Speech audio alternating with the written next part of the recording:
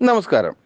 We normally postpone our happiness for some future perfect date. And unfortunately, when we wait for that day, it never comes.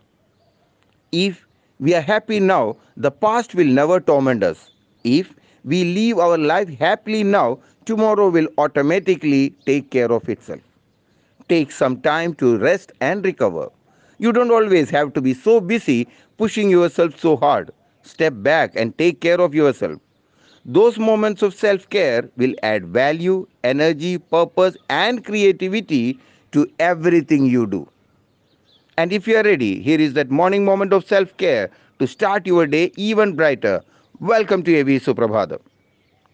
You would have read it as a foreword that the one who loves you dearly will never leave you even if there are 100 reasons to give up.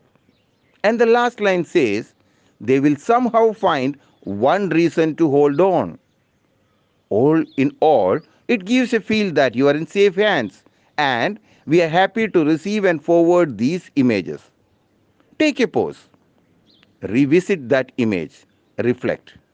It's a warning bell. It says it's purely because of the goodness of the other that you are surviving in this tenebrous world.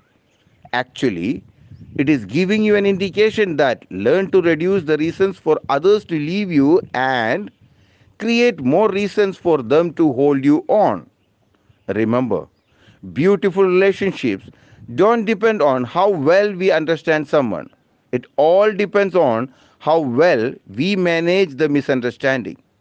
A good plan for today is better than a great plan for tomorrow.